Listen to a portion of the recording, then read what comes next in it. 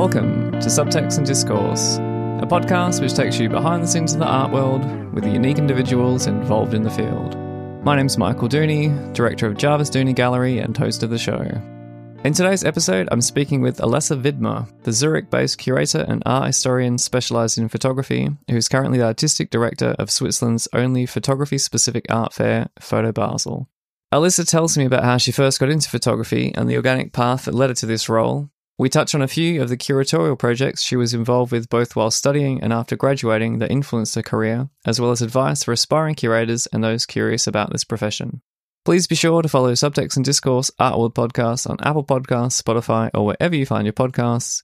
Leave a review and share the podcast with your friends. Now, without further ado, I hope you enjoy my interview with Alessa Widmer. You just got back from Basel, or Photo Basel last week, because you're now their artistic director. So yes. Yeah. How was that?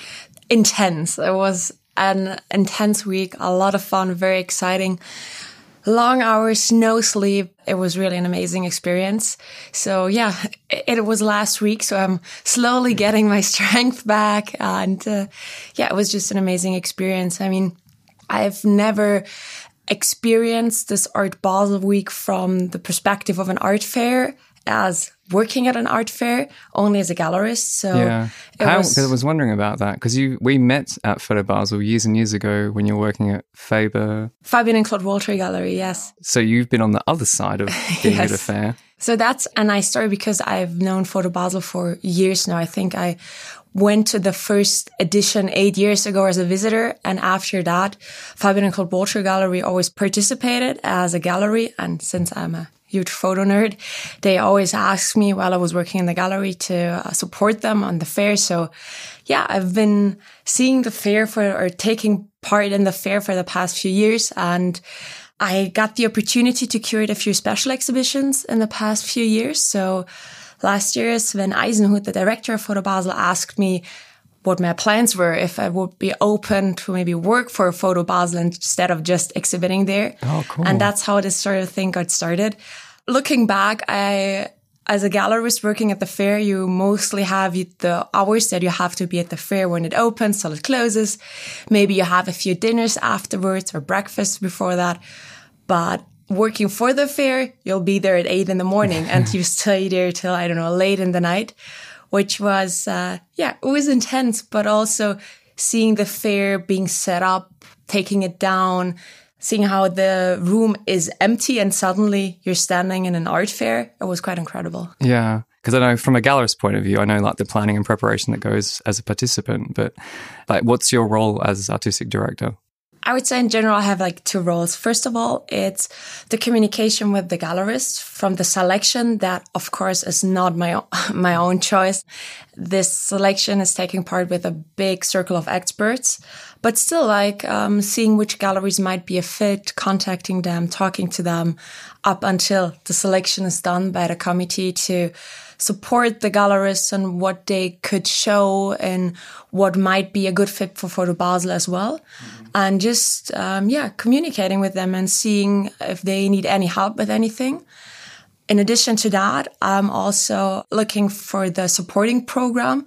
For example, this year we had 2 special exhibitions that took quite a lot of organization that we had to start quite early on, as well as a special feature that had the name Beyond Photography. So we were looking at photographic positions that went beyond photography in the way they created the photographs. I would say those are the main 2 chores, but Photo Basel has quite a small core team. So it's always all hands on deck and we try to help each other with everything that sort of comes up. So sometimes you have an idea that, for example, you have an idea or a vision for a flyer or something small like that.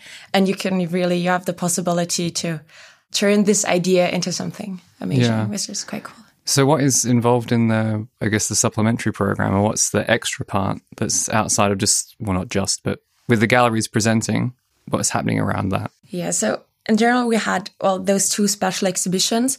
One of them was called Pure Photography, 20th Century Floral Masterworks, and was showing a selection from a private collection from Switzerland with especially vintage, but also contemporary prints from West Coast photographers. So from Imogen Cunningham to Ansel Adams, Edward Weston, up to Don Worth and others, works that were focusing on straight photography, but with a floral aspect. Mm-hmm. And we were able to show, quite a little bit of photo history there.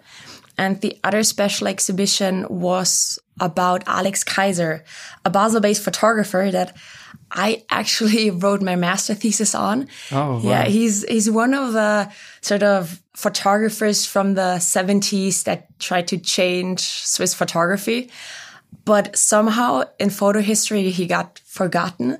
So when the Alex Kaiser Foundation, as well as the Esther Wörderhoff Gallery, approached us with this idea of a special exhibition, I for sure said, yes, we should do that. So there's those two things, but also we had a lot of guided tours, like groups from all kinds of areas, from students to collectors to curators that wanted a guided tour around the fair. So basically to get an insight into what's going on, to talk to some gallerists. We also had some special dinners at the fair, which was a first one for us, to set that up and to organize those things. A lot of book signings. And, this sort of special program starts with one idea and then sort of explodes. And we had quite a lot going on this year. Because how does Photo Basel compare to the two big known photography fairs, Photo London and Paris Photo? So Photo Basel is a boutique fair. It is not as big and very, we don't talk about the Photo Basel team. We talk about the Photo Basel family because we're not a huge team. We know each gallerist, of course, by name as well, their assistants. This year there were around 38 galleries. Mm-hmm. So compared, for example, to Paris Photo, it's a small fair. Yeah. But that what makes it kind of unique because people do not only, or especially the galleries, do not only come for Photo Basel, but also to have this atmosphere at the fair. And it's, I think it's quite a family-like atmosphere that we have going on, which makes Photo Basel one of a kind, in my opinion. Yeah. And I suppose what we can't ignore as well is it takes place during Art Basel Week. I guess, how has it grown? Because you've been there since the start, essentially, but now in a different role. But how does it sort of fit into this kind of ecosystem that happens during that week? Because I remember I went to Basel the first time years and years ago, and I probably didn't appreciate that there's not just Art Basel. There's a lot of other fairs and a lot of other exhibitions and events and activities that are happening during that very intense week. How does Photo Basel fit into all of that? I think over the last few years, quite a lot of those so-called satellite fairs came and went. Photo Basel stayed at its place at Volkshaus for the past 7 editions, so quite close to Art Basel, and has established itself, I think, as a fair that only focuses around photography. If you talk to someone about Art Basel Week and that person is with photography, you'll probably tell them, you should go to Art Basel. There are like 2 or 3 photo galleries, but if you really want to get into it, go to Photo Basel, because we have the focus there, which has over the years gotten a little bit lost at Art Basel. Of course, you have the big photography gallery players there, but it's, like those 4 or 5 galleries and that's it. Yeah. And Photo Basel is the first photography-specific fair in Switzerland as well, isn't it? Yes, it is. Was there anything close to it before? Or how is the history of photography within Switzerland compared to, say, somewhere like France? So regarding the fairs, there actually was, I think in the, if I'm not wrong, late 70s, early 80s, photography was introduced to Art Basel with some galleries, and there were some focuses on there, but that sort of faded away over time.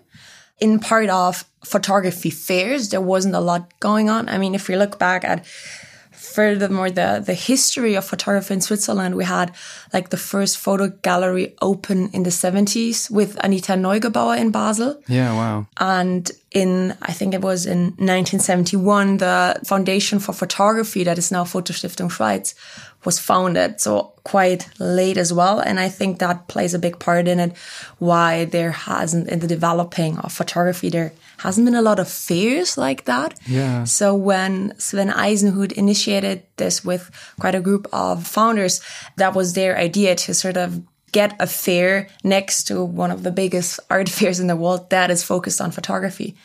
That really, during this special week, also gives photography a platform. Yeah, awesome. And this year as well, if I understand correctly, is the first year that Photo Basel Miami happens. Is that right? Yes. And are you involved with the artistic direction of the Miami edition as well? We'll see. So the thing is that when this opportunity came, I was still very, very much involved with the latest edition of Photo Basel. And since Miami is going to be at the beginning of September, there's still a little bit of time left. So maybe. Because how different are they? As I understand, Art Basel, like Hong Kong, Miami, Basel, they all exist under the same umbrella, but they're quite... Maybe they meet different audiences, or they have different presentations, and there's a different atmosphere and a different approach to each of them. I assume that will be the same with Photo Basel Miami as well? I think so. I mean, because of where the fair is centered, of course, it's also important to look at what might be of interest to show at the fair. So for Photo Basel Miami, we're collaborating with Scope Miami. So we're still discussing how much space we are getting in the fair. So depending on that, we will see how big of an impact we can have on the photography part of that fair. So yeah, the brainstorming has just begun. Okay. I can ask you later. Maybe I'll ask you in 6 months or in a year. Yeah, or 6 months. I mean, give it a few weeks probably. Okay. So I guess quite the position that you're in now, artistic director of a fairly significant art fair. What was your entry point into photography? That's actually quite a fun story, because when I moved to Zurich, I went to school in Germany and then moved back to Zurich because parts of my family are living here. I thought, I want to go to university. I'll just study something that I liked. And I always liked art history. Never had a specific interest in photography at all. I studied art history, and at that point, I had the luck that at the University of Zurich, the Fleischmann Fund supported a program of theory and history of photography. So there were quite a lot of courses going on at the university. And I thought, might just take some of them to see what it's like without any big interests. Mm-hmm. Parallel to that, I got an internship with Christoph Guy Gallery. Oh, cool. Yeah, so I think the combination of both suddenly was like, oh, I really like photography. Like I would have, if you had asked me a few months before that, I would have said, photography. I don't really care. So I really sort of grew into it. And after that internship, I started working for Fabian Claude Walter Gallery, had a special focus at the university because I ended up actually doing my master's in only photography history, which not a lot of universities offer that opportunity. So that's how all of that got sort of started. And next to like my job at a university, I always started doing some exhibitions and projects with friends that not always, but often surrounded photography as well. Oh, okay.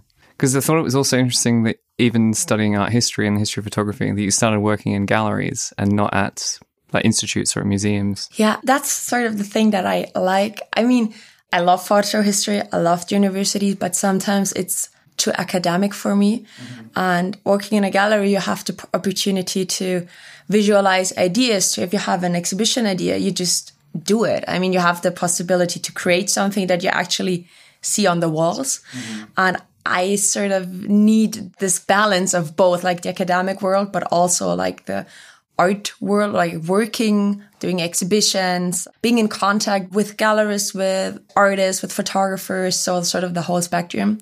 Even now next, Photo Basel, I am doing my PhD in photo history. So I think I need the balance for now. Yeah, but it's really cool though, because I think a lot of people, they're either all in one end or all in the other. And in my experience, at least, most of the time, curators and people on the kind of academic end have almost no idea about what happens on the commercial side of things. And I think this bubble that each of the sectors are in is often a little bit of a problem. I mean, because the whole art world, no matter from the academics up to the art market, it is one world that sort of is surrounding and supporting each other and is influenced by one another. Mm-hmm. And I just don't like the idea of, for example, the university just shutting themselves off, only doing research, as well as maybe some museums only shutting themselves up and doing their own research and not collaborating with universities. I mean, why don't learn from each other and create amazing projects together? So that is, one of the things that I'm trying a little bit as much as I can to do, to not only be in one field, but to try to engage a little bit in more fields than one. Because how did you come to that idea? Or were you exposed to any other people doing something similar? Or is it normal in Switzerland, like to kind of have this balance maybe? It's a little bit normal for you to work next to your studies or while you're at university. So since Zurich especially has such a rich art scene, a lot of my friends also started working in galleries or like earning their money a little bit in the artistic field. But yeah, other than that, I think because I always got the feeling that I didn't fit perfectly in with the university.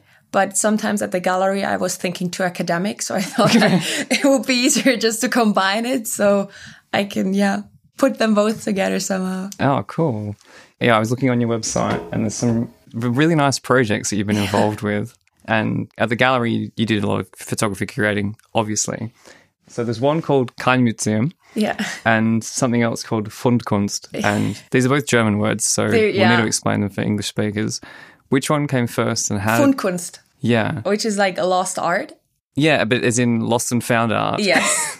The thing is, my dad has the store in Zurich called Fundsachenverkauf. Yeah. So it's like a lost and found shop. Mm-hmm. When people lose something on a train, for example, you lose your bag on a train, you can go to the lost and found and ask for the bag. But around, I think, 50% of what is lost has not been picked up. So he started this idea where he, like when people don't pick the things up, he starts selling them in a store. And it started quite small, only with, I think, the SBB or the Swiss train, and then it expanded. And now I think it's like a lot of Swiss airports, the trains, the trams of nearly each city. And he has experts in his store for each field. So he has technicians that work with the laptops and phones. He has people that care around the clothes. So I think it's a very contemporary sort of shop, because they sell what people lose, sort of. Yeah. And they also lost art. I mean, you have everything there, like from certain oil paintings to just like student drawings. And at some point, my dad, I think he founded it like 15 years ago, he figured out that people don't come to his store to buy art. They come to buy like a new phone or laptop or clothes or things like that, or even jewelry. So he started putting it away, like just saving it. And, we'll see what one day will happen. And that's how we got this idea started, to exhibit that lost and found art.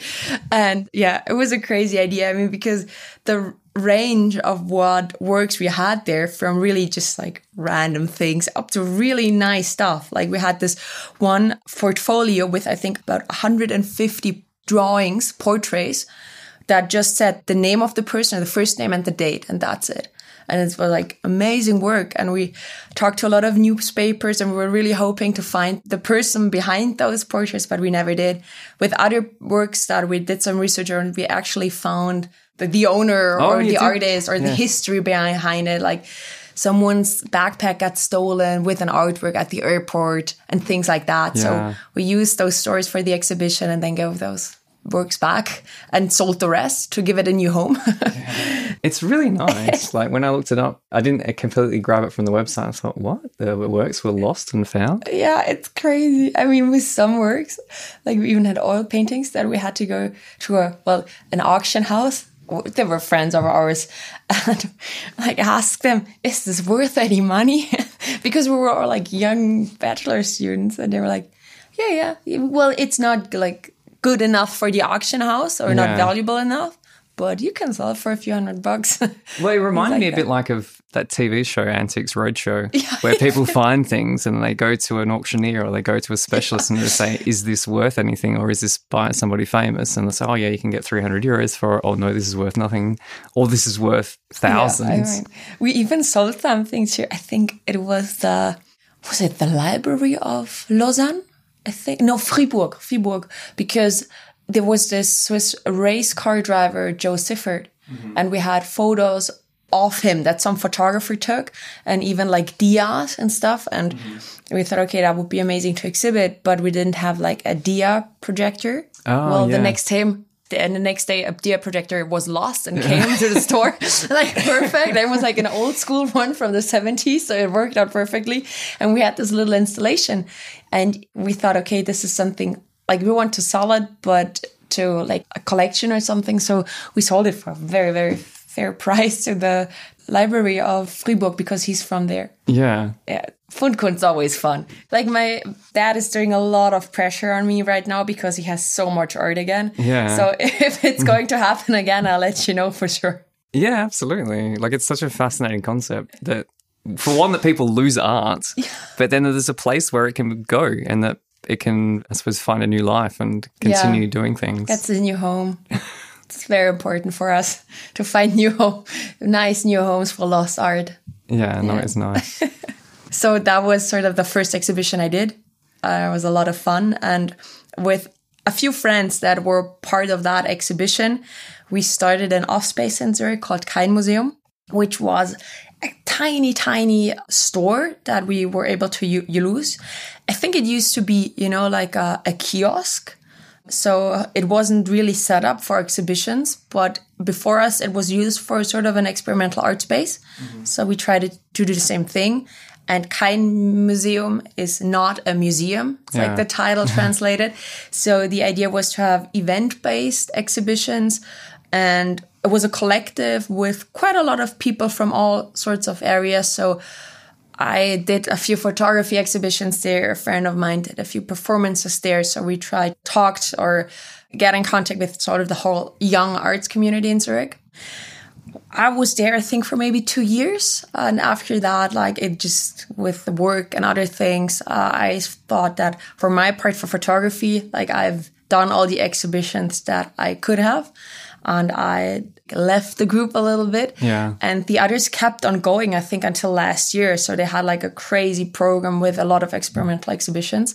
For now, they gave up the location, but they still are a collective that is working on some projects. And it's nice to see how, like, this idea started and then kept on going for years. And, people left, other people joined, and it's been going on since, I don't know, quite a few years now. Yeah, wow. Because I thought, in the context of that, and even like knowing the position that you find yourself in now, like for aspiring curators or people that see people like yourself or other curators running museums and other different initiatives, like, I think the Kein Museum sounds, and even the Fundkunst, it's almost like these sort of initiatives help kind of pave the path to where you want to be, to what you want to do in a sense. Yeah, I mean, you learn a lot working with artists, creating a concept, but also solving a lot of problems or trying to finance things.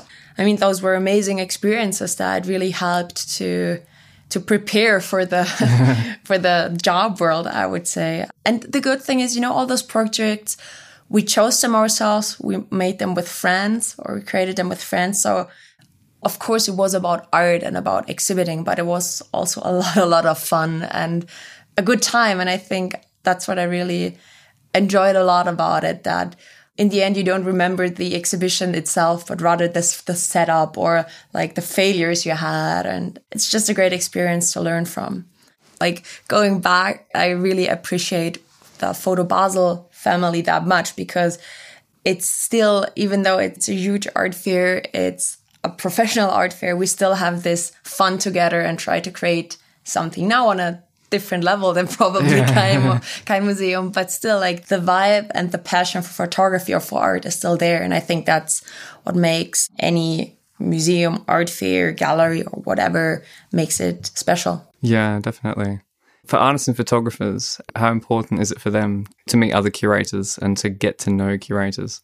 I think it's quite important just to sort of get a little bit of a network, or just like a few friends of mine, young photographers that I met somewhere, and we got into talking. They showed me some work and we just stayed in touch.